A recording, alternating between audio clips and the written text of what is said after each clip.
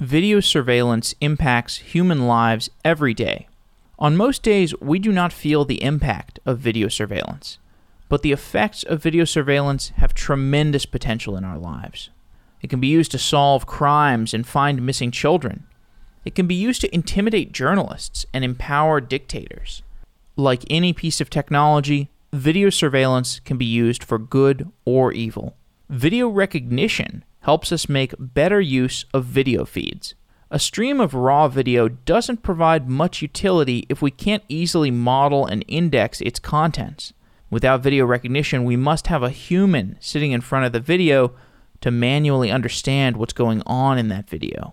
Veronika Jurchuk and Kash Shish are the founders of Traces.ai, a company building video recognition technology focused on safety, anonymity, and positive usage. They join the show to discuss the field of video analysis and their vision for how video will shape our lives in the future. Software Engineering Daily is hiring a head of growth. If you like Software Engineering Daily and consider yourself competent in sales, marketing, and strategy, send me an email, jeff@softwareengineeringdaily.com.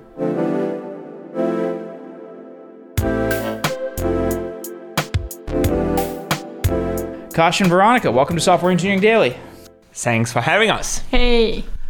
I know that video recognition is affecting my life. I'm not sure how. Can you give me some applications that are out there in the wild that are impacting us on a day-to-day basis that are doing video recognition?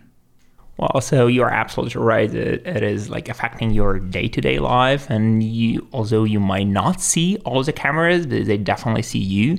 Whatever you're entering an Apple store or you're just commuting with the SFMTA, you are faced by many cameras every day, and they analyze everything part of like starting from your movement, where you go, what you do, ending up with emotions. So some shops, they already implemented emotion analysis, and they know what emotions you had when you entered the shop and what emotions you had when you left the shop. So this industry is exploding, and we will see more and more applications for this technology and for video in our life in the upcoming 10 years. That's for sure.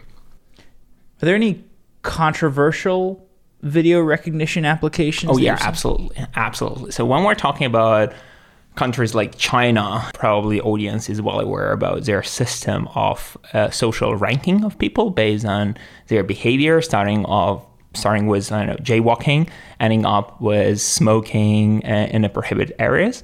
So definitely there are some goodies that we're getting from the system, but definitely there is also this line of your privacy and your security and your freedom, if you will. So it's definitely better here in the US, but many countries, they are exploiting the systems to their benefits, and especially like political benefits.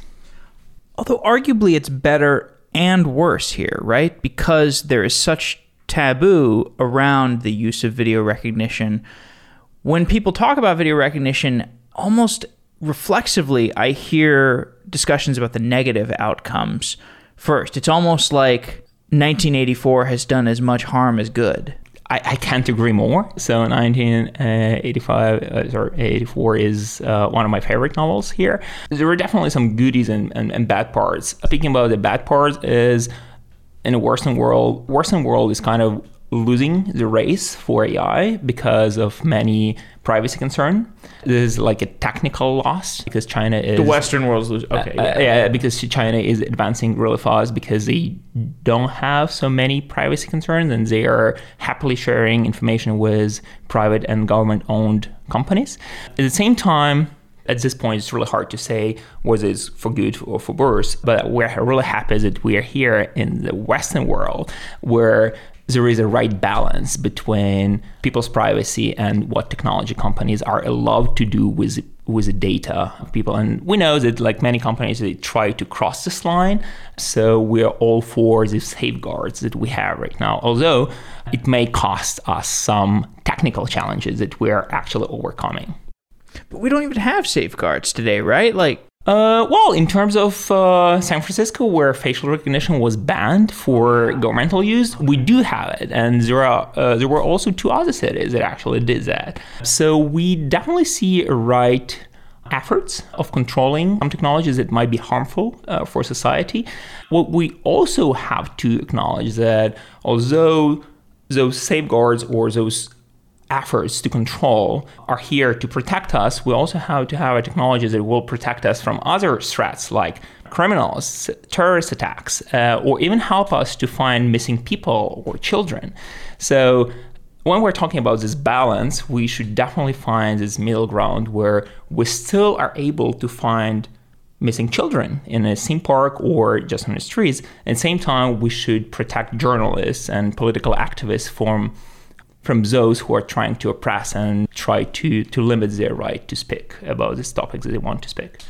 Help me understand the state of the art in video recognition. What is possible and what is impossible? Yeah, so currently there are a lot of applications of facial recognition, and like each and everyone claims that they can get 99% of accuracy, but in fact this accuracy is measured on the specifically prepared data set where your face is like has very good lighting condition, it is very close to camera and so on and so forth, but it is nowhere near to the real life application where where the cameras cannot see the faces. So there are a lot of applications a part of the facial recognition that AI can do. So artificial intelligence can recognize what type of movement and what caused this movement. Is it like a bird or it is a person that is coming?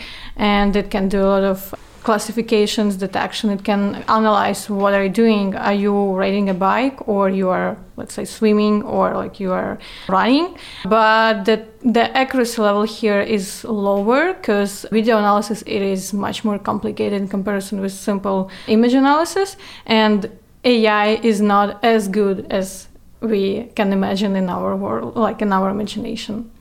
So the per person identification though, where's that at? So AI can easily identify that there is a person in this video or in this frame and what he or she is doing, like some basic actions, but not very detailed at this point, right? Not who you are. Yeah, I mean, like there is facial recognition, and it really depends on the quality of the video and where is the face in the video.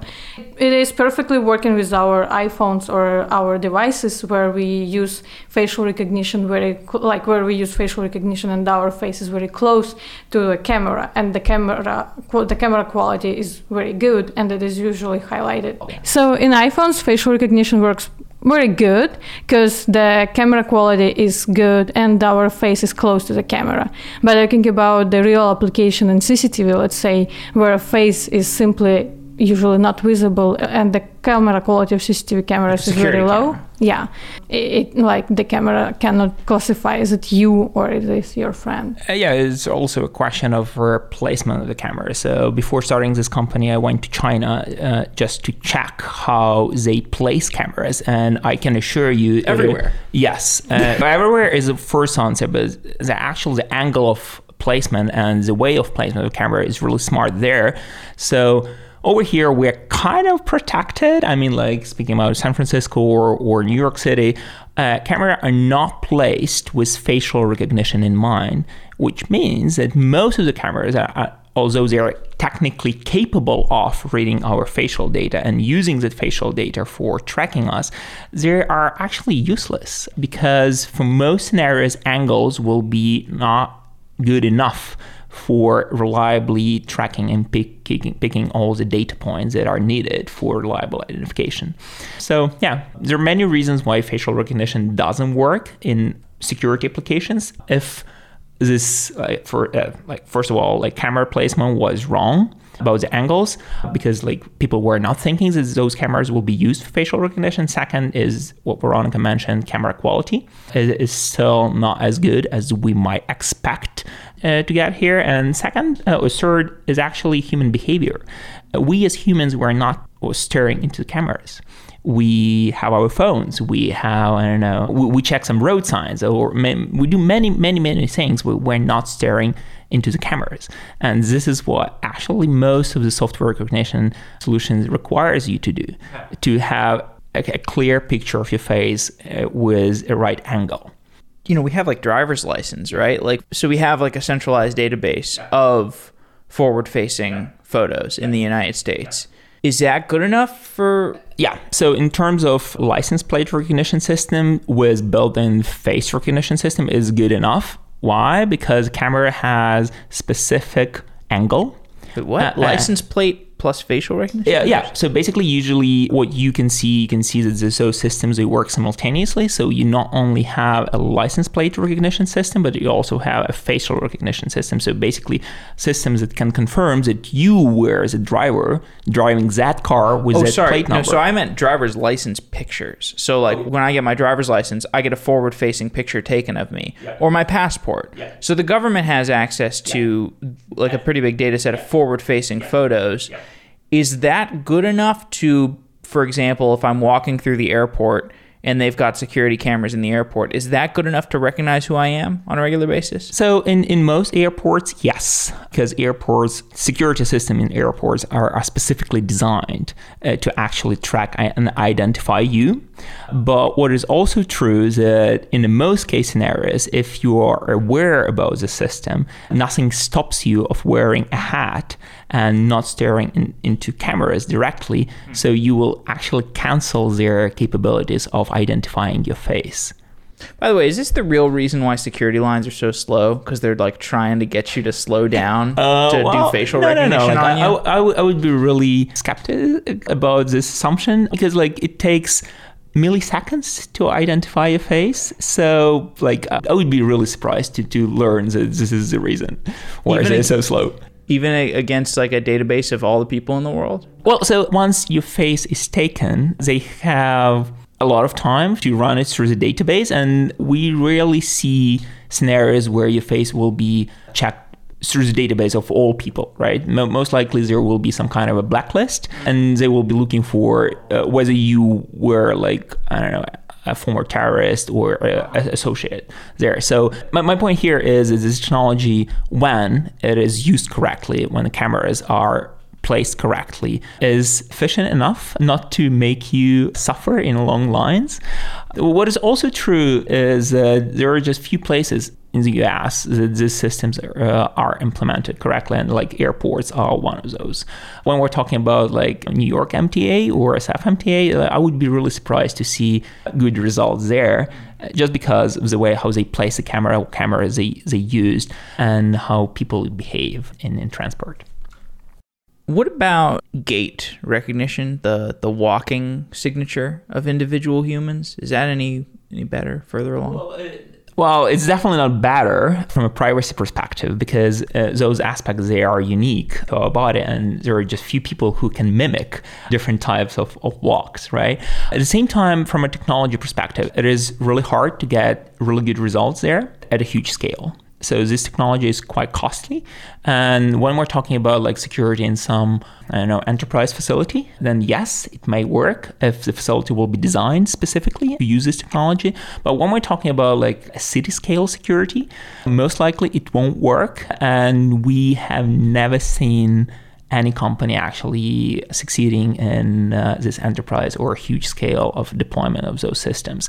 China, obviously, they're doing a great job in researching this field, and they have many teams and many companies that are working in this field. But we are, from a privacy perspective and from a security perspective, we're really far away from actually mass deployment and mass use of those technologies.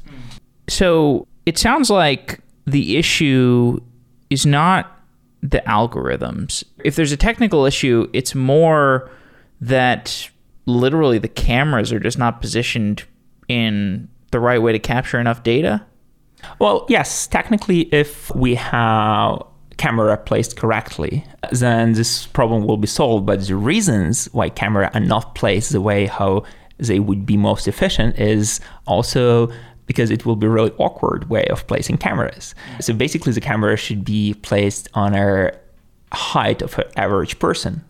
And this way, high people will actually cover field of view of the camera while they're working. So as I mentioned, like China, they're doing a great job and they're making huge investments in this, but I don't see it happening in a Western world. Like it's just first, it's like extremely cost. So right now, based on the statistics in the US, there are over 50 million cameras and there are over 200 million cameras in the China alone. And we're talking not about the whole China, but about like probably 10 or 15 big cities in China. So the level of investment isn't worse of the outcomes and all the goodies that you can get from the system of that scale. Oh, I think I'm probably making this too blurry of a conversation because we're talking about a lot of different things here. So we should talk a little bit about what your business actually is.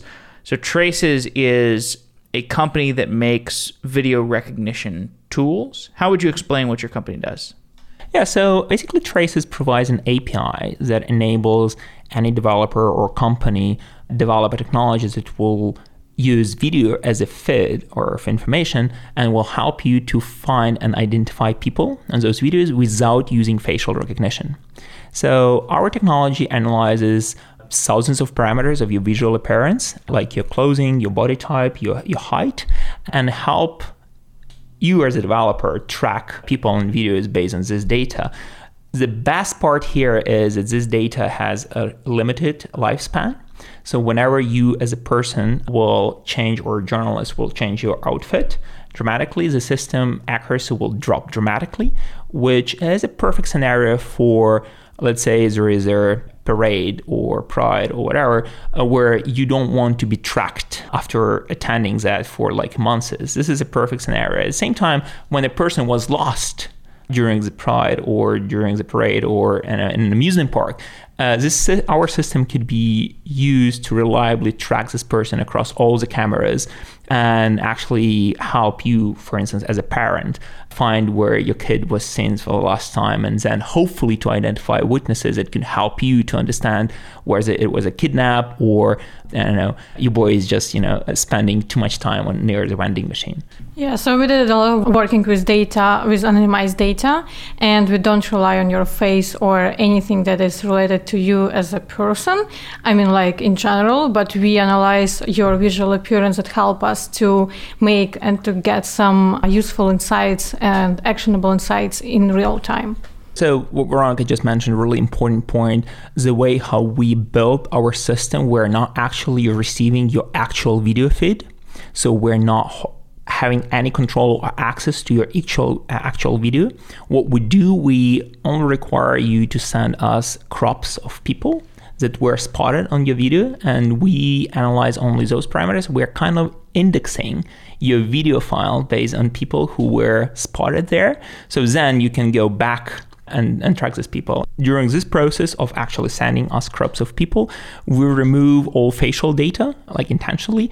So in case of, security breach or whatever, the only data that will be exposed would be actual mathematical representation of actual crops or actual images, but not images themselves.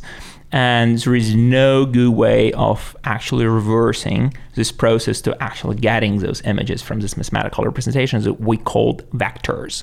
Tell me, do you all have customers yet? So yes, we have one customer that we are running a POC right now, and they have their in-house development team that are actually using our API for their use cases. And can you talk at all about what the use cases are? Actually, not really. So that's fair. Yeah. Totally fair. But in general, the use case is really simple, right? We help customers to find people on videos. And so then they can use this information, for instance, to check whether, so let's say there was a bike stolen and they want to know where this person who stole the bike went, right? What was his entrance point? At the same time, for shopping centers, the use case would be, okay, we had a shoplifter and we want to know, did he go to a parking lot and did he use a car to leave the scene, or he used the front door and he just left? Or he approached another person. Oh, yeah. Have you all heard of a company called Density? Not really. Not really. There's no. a company called Density that we interviewed that they're a company that they put a hardware device like above doors and so that they can just count unique people that walk in. They've had a lot of success. So I feel like there's a lot of applications where just tracking unique people in a store, in a theme park is super useful. Yeah. Well, there are many good companies who are working in this field who are basically their primary business is tracking or counting people who are entering and leaving a certain facility. And absolutely for business owners, it is really useful information. The biggest question here is how unique are people that they're counting, because most of the solutions that we saw, they actually rely on a fact of person entering and leaving, but they're not actually tracking whether this person was unique. So if those guys like Density, they manage to solve this problem, that's good for them and good for their customers. But most solutions that we saw, they actually rely on our human being entering the camera, field of view of a camera, and leaving field of view of the camera, which is not as accurate, as reliable as we might think, because like let's say you have a personnel in a shop and they're moving in the shop, and you will get a lot of counts, which make no sense for your BI and for your planning. What is the differentiator between Traces and the other companies that are doing video recognition software? Well, so the biggest differentiator is that right now we are, according to our knowledge, we're the only company who are providing the service of actually using the system to track people without facial data. And we support, first of all, we're hardware agnostic, so we don't require you to install any specific camera. We support multiple angles of placement. We support multiple video quality. So basically, whether you have an old system or you have a blend of old and new systems, you can reliably use our technology here. The third differentiator is actually the way how we train our algorithms. So we have our pre-trained algorithms that is available for every customer, but upon integration, our algorithms are retrained based on customers' data. So if you imagine like a customer in the middle of Alaska and in New York City, they definitely have different scenery. They definitely have different cameras. So one generic AI algorithm will perform equally poorly for both of them. So instead of providing this kind of service, like we shipped you a box and now you get what you paid for, we're shipping in APIs that will adapt to the changes of that customer, which basically gives them better quality over time for the same money. And whenever they install new cameras or they replace their cameras, without efforts on our end or their end, algorithm will automatically adapt to their new setup, which is a great value to have, especially considering the fact that number of cameras is going to double within the next 5 years. So many business owners should actually think whether the software that they're using right now will actually perform as good as it is performing right now if they're going to add and install new cameras from different brands, different manufacturers. Are most of these shops or enterprises who they have cameras set up, are they in a situation where they're collecting that video data and saving it so that you could potentially consume it to train on? First of all, yes, most businesses, they do collect a lot of footage. At the same time, the cost of storing that footage is extremely high. Really? Yes. So right now, the storage of video is holding over 30% of total cost of ownership of any video security system. So it is still damn expensive. Wait, what? 30% of total cost of ownership in a video security system is allocated for video storage. That's why most companies, they do not store video for longer than 30 days.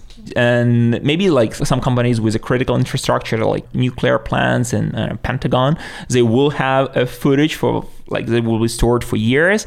But when we're talking about an average security company, a business, they don't store video for longer than 30 or like maybe 60 days, but more often like 30 days. And some of them, they do not store video for longer than 15 days because like it is so expensive. But we are not actually relying on the videos that they are storing. We're relying on the videos that they are streaming to our system today. So our platform guarantees sub-seconds delays with most of the camera setups, given the fact that there is a proper broadband. So we need that data to our algorithm to retrain. And that's why if you install, let's say, 200 cameras today, then you can expect that in the next 2 days, algorithm will adapt to the change. And we don't require you to hand it over petabytes of video for us to actually provide you value at the first place. Yeah, we call it continuous self-learning pipeline, and it is done automatically. So we don't have to hire a lot of AI engineers who will do it. So it's like the system works automatically without engineers in the loop. This is the implementation and commodification of software that has been pretty much proven in papers and stuff, right? Like, are there results out there that have kind of validated these techniques as having accuracy, or is this more that stuff that you've developed internally and validated yourself? So when we're talking about audio training pipeline, most companies, they do develop their own pipelines. And because it is so costly, most companies actually don't do that. So if you check like Amazon or Google or whatever, any other cloud provider, they try to provide you with a generic model available through API. And then like it's for some applications is good enough. For our scenario, which is basically security, at this point it's not good enough. And this is something that we learned based on our experience in other companies. The generic algorithms, they work okay for most scenarios, but definitely not for security application where this accuracy of identifying people is really needed and demanded. You're talking about papers? So no, when we're talking about papers, you're referring to papers that are submitted to conferences, right? Yeah. So there are many papers that are describing beautiful algorithms that will be never launched to production because it will be not cost efficient. So most of the papers and open source codes that you can find is really good for POC deployments. So when you want to prove some points that something has value, but once it comes to commercialization and using it in production, cost will be a huge decision factor for you. And if like it may take 3 months to develop some kind of an algorithm, then it may easily take you 9 months to run it efficiently, to be able to launch it to any big number of cameras or users you have. I know you've like submitted a paper or NeurIPS, I think. Did you do much academic stuff also? No, so Veronica is our representative from academic world. So Veronica, would you like to tell about your NeurIPS experience? Yes, so we did the research and we realized that we outperformed state of the art in this problem. Yeah. So we applied for the workshop. They considered our paper as a significant improvement in this area and invited us to present it at NeurIPS, at workshop that is collocated with this conference, and this is the biggest AI conference in the world, so that was a great experience for us. And like presenting their paper there is pretty much like a high level achievements for any AI researchers. But talking about scientific conference, it is always a question about accuracy, but it is not always a question about the speed. So talking about commercializing the process and the model, we always have to think about the trade-off between accuracy and speed. So after the presentation of our paper, we spent a lot of time for making it much quicker in comparison with all the other solutions that guarantee similar accuracy, but in fact they take much longer time to do the action. And just to elaborate what it means a longer time, it means that you will spend, let's say, 10 times more money to process same amount of people. So let's say if you have a scenario where you have to go through 1 million unique identities of people, like the cost for that could easily reach more than like 100K US every month. Yes. That's why one thing is your achievement as a researcher and as a creator of an algorithm, but total different story is actually to make it financially affordable. Why'd you start working on human recognition as a research area? So I like this area. I think that this area make some impact in the world, in society. So I was interested in this topic, I don't know, like for the last 3 or 4 years. And yeah, this is what makes me, like this is what motivates me. And using computer, like there are a lot of applications of computer vision, right? But none of them seems to me significantly useful for the society. And I think that this is the area that makes some sense. So this is why I'm interested in this sphere. Why? Give me some useful application. The useful application of human understanding, of human recognition, yeah. Human or recognition. human understanding. That's what you. Like the human recognition. So let's say your kid get lost in the amusement park, and you want to find him, and you are not interested to find him like tomorrow because it is your kid. In this application, with our solution, with this like human recognition, you can find your kid in real-time scenario. So there are some cameras in the amusement park. You can talk to a security guard or security representative, and they can instantly find your child, and you can be with your child. I think that this is the most important here. So this is at least one of the applications. And talking about the crime prevention and crime investigation, same instance here. We guarantee the great balance between security and data privacy. And with this technology, you can find people based on the general appearance of your clothes and other attributes, and you can do it in real time. So when something happens in some specific street and location in the city, you can find this person and analyze where he or she is going and using other cameras of the city. So yeah, so like the simplest example that we have in mind is this Salisbury case in the UK, where 2 Russian spies were accused of this assassination using a near agent. So basically, British government spent over £11 million for this investigation, partially also because they had to use manual labor to go through all of the footage of the cameras. The reason why they had to do this because facial recognition software performed really poorly in that scenario, again, because of the reasons we already discussed. So we thought back then that probably there should be a better way of finding people. Same actually stands for countries like Japan. So for those who were in Japan, you definitely recall that they are wearing many of people there, they wear facial masks.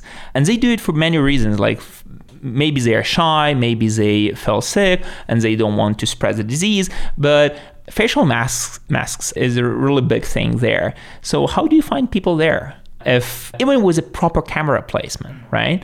You need a better technology that will help you to identify and track people in these scenarios. And speaking about this social impact, definitely like there are good application of computer vision for industries like, I don't know, some flaws detection and so on, but nothing is as impactful for our society as actually finding missing people and fighting crimes and crime investigation.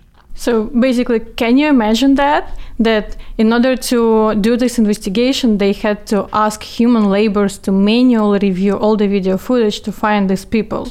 It is just insane. We can do it with AI with like sub-seconds delay, instantly finding these people and making this world safer. How, this is, I don't know, it's greedy capitalist in me coming out. How big is that market? Well, so the market for video security is huge already. So right now so the video security application is a little bit different than the finding a human application. Yeah. So first of all, like video security in total is over 40 billion today, and it's going to double within the next 5 years. So roughly like 95 billion in 5 years. The video security thing, it's also hardware. So yeah, you're right. So it's hardware, it's software, and AI adoption in this field is something close to 16% now. But what we're going to see is the AI adoption in this area, and by AI adoption, we're talking about like facial recognition, smart analytics, technology like ours is going to grow substantially because this is the only way actually to keep pace with number of video feeds and number of video cameras and video footage that will be dumped to servers. So like there are no good reasons to store and pay those crazy money for storing video if you're not actually using them.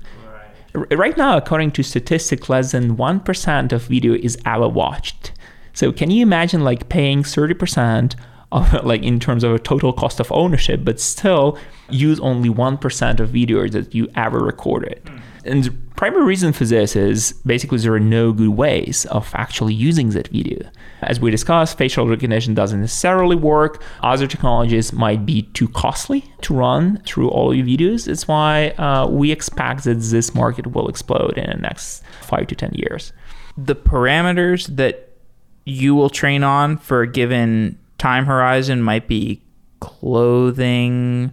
What else? What are the parameters if you're not doing face? Yeah. So we analyze multiple parameters like your clothing, your belongings, some other attributes like your hairstyle, your body type and body height, giving the fact that there will be special cameras calibrated to pick those parameters.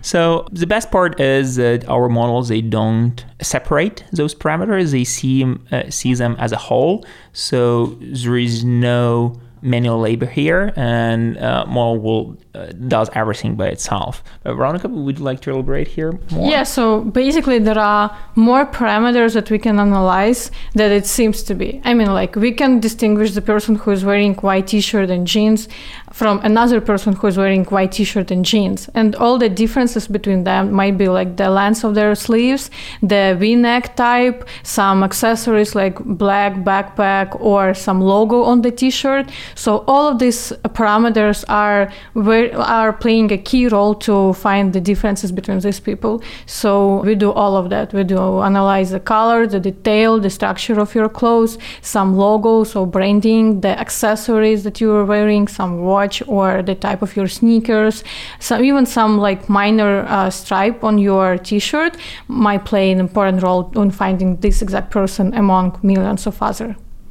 And since you're an API, so you would be selling to perhaps the video security companies, right? Not like the theme park itself. Yeah, definitely. Like there are just few big theme parks that are security by themselves, and like we probably know their names, right? This is the biggest one. But most of them, they do buy services from security companies, and they are our primary customers at this point, especially those who in-house development team, either they're called like integration team or they do their own development for the sake of their business.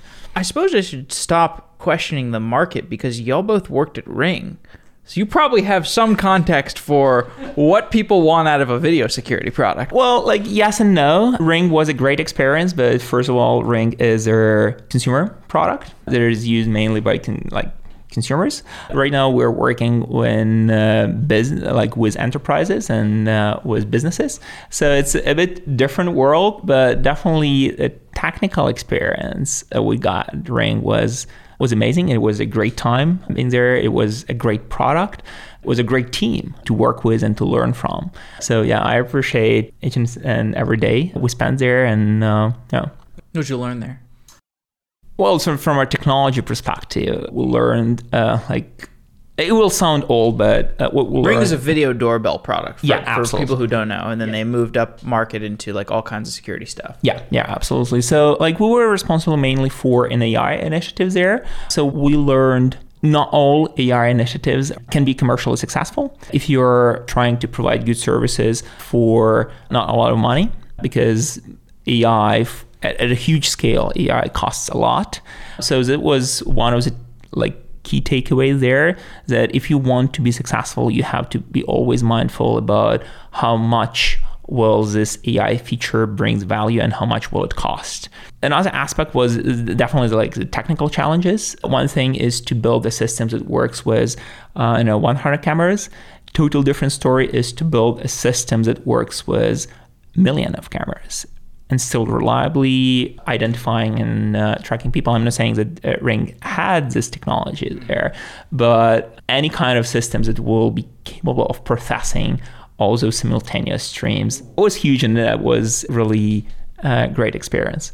Yeah, that was a great experience for us, and developing the AI solution that would be accurate and efficient that was a great experience, especially when you can imagine that you launch this feature for all of the Rings users, and that this feature will change the behavior of the customers. Yeah. That makes you feel much better. When did y'all start thinking about starting a business? Actually, it's a funny story. So right after quitting Ring, actually Amazon that acquired Ring, we decided to have this break, and I went to my Asia trip. So I believe I was in the middle of Japan when I started questioning their security system, because I constantly heard announcement in their shops that shoplifting is a criminal offense. But I saw many people wearing facial masks at the same shop. And I asked myself, okay, if shoplifting is a criminal offense, how are they going to spot me, for instance, as a shoplifter if I'm going to have a face mask? Like, definitely with me it would be much easier because, like, I'm a European.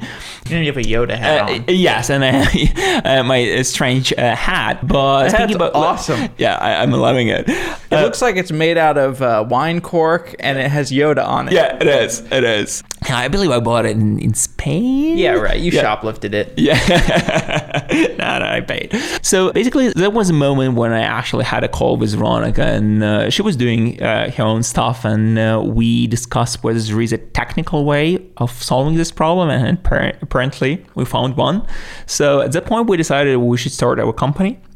And then I would say, like, this hard work started because we done our initial calculations, and we quickly realized why no one ever tried to build a system like this, because, like, the costs were astronomical.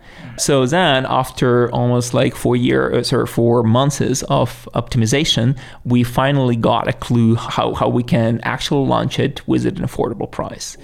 So everybody wants it.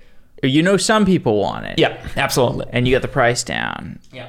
And is it just hard-earned performance gains? Is there one weird trick? It's multiple really weird tricks, endless iterations with many fails. Like, I want to be really transparent. So we tried many things. We failed in most of them, but we managed to find this sweet spot where there is not a trade-off between accuracy and performance. Why do you have servers in your kitchen? Yeah, this is a funny question. So when we just started, we had this concept of solving the problem of actually receiving petabytes of video footage into our cloud solution for further analysis. So we realized that we will change our architecture to a hybrid mode where there is an edge component that is deployed on a client side, and there is a cloud component that actually does all the heavy lifting in terms of people search. And to validate and to prove the point that we can do that, we had a full rack server in our kitchen where we run and perform all the tasks just to validate the point that we can process thousands of video streams simultaneously to reliably guarantee those sub-seconds delays that we have right now. I'm sorry, maybe I didn't understand. Why couldn't you have done that in the cloud? Two reasons here. First of all, when we're talking about thousands of cameras, we're talking about petabytes of video footage. And there are two limitations here. First, cost, of course. To process petabyte of video in the cloud is still expensive. Second reason, for customers transferring petabytes of video footage to our cloud. I forgot about that. Yeah, we definitely break the bank. So that's why we build a technology that could easily split video into actionable pieces that can be sent and can be analyzed in the cloud, and to all other things that shouldn't be sent and shouldn't be analyzed in the cloud. Wait, so your cost-cutting mechanism was kind of like a protocol? Like a protocol of breaking up video and sending it to the cloud for... So from technology perspective, that part was extremely easy. So basically, we're not breaking something into pieces. We're just identifying people and videos, and we're taking crops of those people. So then those crops anonymized. So basically, face is removed, and then this data is sent. But that wasn't like the decision factor here in terms of a cost. It was just a convenience factor for most customers that can't afford sending petabytes of video to our cloud. So client side, there's a device, or this is just what it like sits in a browser or something? So from a technology perspective, it is a Docker image that you can either host on your own hardware, or we can provide you with a server. For some customers, we also provide an embedded versions of that Docker. So for some customers, it can be a smaller device based on Jetson TX2 or Jetson Nano. This is a system released by NVIDIA. Mainly, they done it for automotive, but now it has many applications, especially in video security as well. So it is kind of like a small PCB with built-in GPU and some other components that can, and it is like extremely cost efficient. So let's say you have a small business setup with 16 cameras, there is no good reason for you to have a dedicated PC or server on site to do analysis, or this first level of analysis. You can get a really small, in terms of form factor, device that will cost less than $500 to do all this stuff for you. And definitely it's not an option for customers with thousands of cameras. In their setup, and for that setup, you definitely have to have a full 2-unit rack server with multiple GPUs installed. Are you worried, switching back to the business point of view, are you worried at all about getting disintermediated by this kind of solution? Like, there's so many moving parts, right, in the supply chain, right? It's a small number of security companies, and they have hardware systems, they have software systems. Are you worried about trying to slot an API into that supply chain? I mean, like in terms of getting disintermediated long term? Well, actually not really, because many reasons here. One of them is there is no good alternative. You either have all this footage sitting on your servers and eating your money, or you can actually benefit from this data by finally having a meaningful way of going through the footage and finally looking for missing people again, criminals, whatever you're looking here, or even building a smart analytics based on so let's say we'll have this shopping center scenario. You want to know how many unique visitors you had, and how many of those were actually employees of the shopping center, because you don't want to count them as visitors, right? You don't want to count a security guard as a visitor if his only job is actually to be in the shopping center for the whole day, right? So not a big problem here. In terms of other offerings and our idea of actually providing API, it comes from our vision of our mission. We want to help companies and businesses to become more secure. And from a business perspective, the other alternative was to build our own hardware, build our own brand, like companies Verkada or Cisco Meraki. They are providing their cameras, they're providing their cloud platform, and so on and so forth. So from a business perspective, this is one way. Problem with this way is that it isn't aligned with our vision of a secure world, because we don't see that one hardware manufacturer will ever succeed in securing our cities or securing our neighborhoods. Most likely it is a work that requires cooperations between multiple companies. So what we're doing, we're providing a solution that can combine cameras from multiple manufacturers to help security officers, neighborhoods, businesses to finally have a way of working with all the videos that they have. Cool. So let's walk through in a little more detail what happens. So let's say there's a security installation at a theme park, and they're recording video, and that is at some point making its way through your API. Can you walk me through the steps that it takes, from the recording point to getting through your system? Yeah. Really quickly, I will add to the scenarios as you just described. We have a quite sophisticated theme park. They have their infrastructure actually already in the cloud. So they can deploy our edge component, which is basically a Docker with some built-in AI features that will be responsible for sending only actionable pieces from their video to our cloud. Our cloud will index all this data and make it searchable. So then whenever customer is willing to find person, let's take the same example of a lost kid, they will send us a query which will contain either a footage or like an image of this lost person, or if this person was spotted on one of the cameras, just an ID that this crop had when it was sent to our system. And then in a matter of seconds, we will just return all the occurrences of this person in front of on all of the cameras that they have in their possession. So this process is fairly simple. For some places, or for customers that are not cloud enabled and they have their local NVRs, DVRs, they have their VMS system, so basically video management system installed, then the integration process will be a bit different. They will have to upgrade their video management system to a version that is integrated with our solution. And not to give you a name, but the market of those video management system is fairly narrow. There are no more than 5 big players here. So most of our customers that we talk to, they have one of those systems already installed. And for them, it's just a simple upgrade to a version that supports integration with our solution. How do you benchmark the accuracy of your system?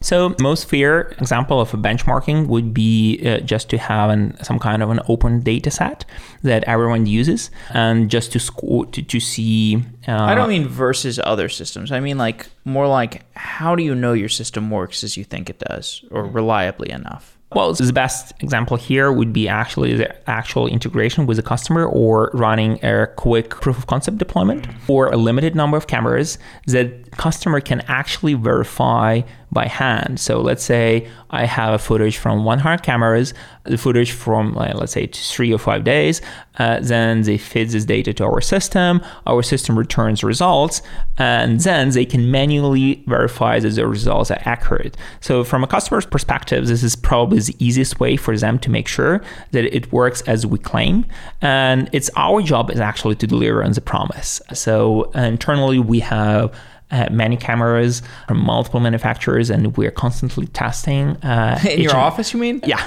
in our office. So right now we have more than 100 cameras installed in our office, and yeah, it looks sick. That's what we do, because each and every version of our algorithms that we release, and we try to release new versions like every 2 weeks, should be also tested whether there was not a trade-off in terms of accuracy and what we actually achieved with. Do you take all those cameras out and do weird, like film some scenes and kind of test it, and different environments, different lighting and stuff?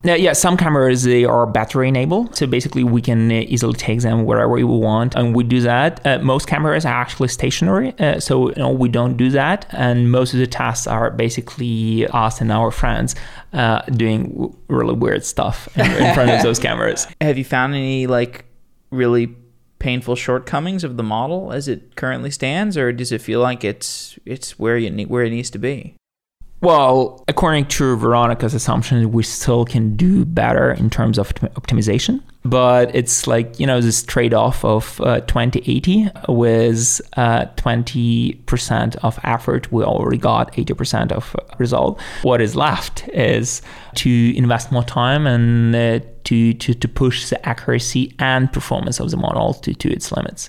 Sounds pretty cool. As we begin to draw to a close, the world that we're going to live in 5 to 10 years, how do you think the Western world and the Eastern world are going to evolve respectively with the domain of video surveillance? Well, I hope that Eastern world will adopt some of the techniques and some of their mindset, if you will, of a Western world. So we already see some positive signals even from China. For instance, recently there was a news that a Chinese university actually banned using facial recognition. That's cool. To track their students. Yes, that's a great sign. Yeah, because both parents and students were not comfortable of that level of surveillance. I didn't know that. Yeah, so I hope that Eastern world will see value in respecting privacy the way how it is respected right now in the Western world and where it's moving there. In terms of a Western world, I hope that there will be a proper level of regulations that will help for society to remain healthy in terms of freedom of speech and other civil liberties. And here we have really good organizations that are safeguarding this, like EFF, for instance.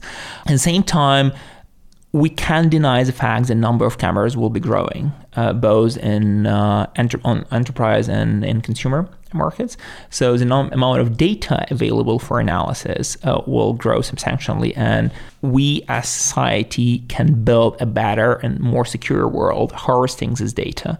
So yeah, that's the visions that I have. Another important factors that I don't see that in 5 or 10 years, stationary cameras will be the only way how video surveillance will be built. I expect to see more like drones or even self-driving cars starting acting as a moving sentries. This is something that we as a society have to be prepared. We don't see a lot of discussion here, but we see it as a natural move that will eventually happen. Gosh, and that'll happen even before those cars are really self-driving, right? Yeah. We're going to get the human in the loop widely deployed with this car that has a big rotating camera on it. And we're going to see these everywhere. And we're going to be like, I wonder when the self-driving car is going to start working. I wonder when they're going to take the human out of the loop. And the human will be in the loop for a long time, but much more rapidly, we will be entering a world of omnipresent videos. Absolutely. And again, it's up to us as a society to understand how we're going to use it to our benefit. Wow, that's a good world for you. Yeah. Well, absolutely. It's a great world for us, but it's monetarily. Absolutely. But Veronica and I, we both decided that our company will be a force for good.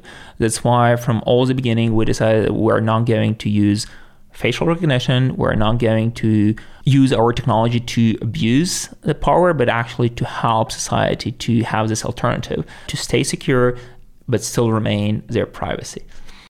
I wonder when it's going to become there will come a day, if you guys keep working on this, there will come a day when you will have to make a tricky decision. Like the whole you remember the Cloudflare decision? Yeah. Like, I know where you're going. What do you think they should have done there? The Cloudflare Daily Stormer thing. Well, for me, it's really hard to say what they should have done, but actually there is another good example from the industry. So a company called Axon, they're one of the biggest suppliers of body cameras for police officers.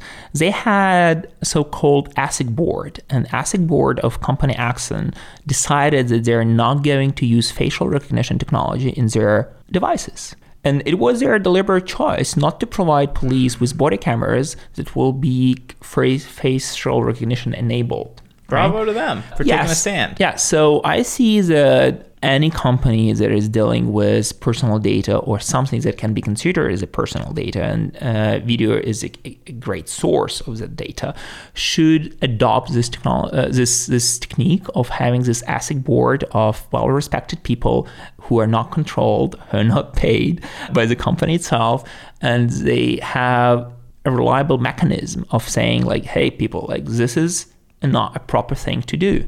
We shouldn't provide this service, or we shouldn't use this technology for these purposes. And this is definitely what we're looking into in terms of future, like 5 years or 10 years from now.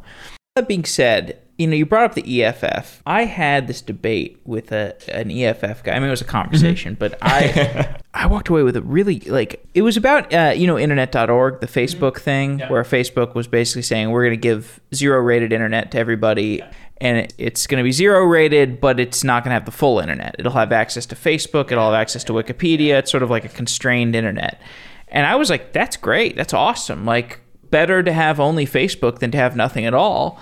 And this guy, Jeremy, was totally in opposition. Like, strenuously, dogmatically. And I was like, can you tell me why is it worse to have only Facebook versus having nothing at all? His whole argument was that, they're going to think that Facebook is the entire internet, and they're going to get conditioned to believe that Facebook is the entire internet.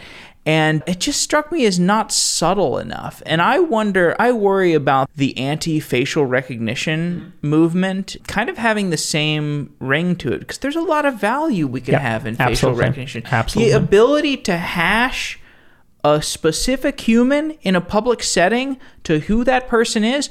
I wouldn't even have to bring my smartphone around, and I could walk into a coffee shop and I could just get a cup of coffee and walk out, right? That's cool. There's a lot of applications like that. And so we need a subtle conversation there. I worry about the no facial recognition thing. That's strange to me, the total ban on facial recognition idea. Well, so as Veronica rightfully mentioned, facial recognition as a technology has many good applications. Like, I know your iPhones, it will unblock itself whenever there is your face, right? What is EFF, and I don't speak for EFF, although full disclosure, I'm a big supporter here. I am too, but I also support subtlety. Yeah, so their claim is that this technology, facial recognition, can enable those in power to abuse it. Now, so there's a trick here. So that's why I mentioned that my big hope is there will be a proper level of governing and legislations that will control this technology and will limit capabilities of those in power to abuse this technology against people. Because one thing, as you mentioned, it would be great to have this hashtag and know where your friends are based on a public feed. And you wouldn't spend 10 minutes hey, where you are? Yeah. I'm standing near there, near this pylon, and then you're trying to find your friend, right? At the same time, imagine you are a journalist, right? And imagine you just had really important news, really important for public opinion. And then those in power can actually track you from a spot where you got this information to your home, which is a really scary world to live in. So I would say a perfect balance is an ideal both for society to develop and to grow as a society, and from a security perspective, to enable society to flourish. I agree. Well, I like where you're positioned. Thanks for coming on the show, and Traces is really cool. Yeah, thanks for having us. Okay, awesome. Thank you.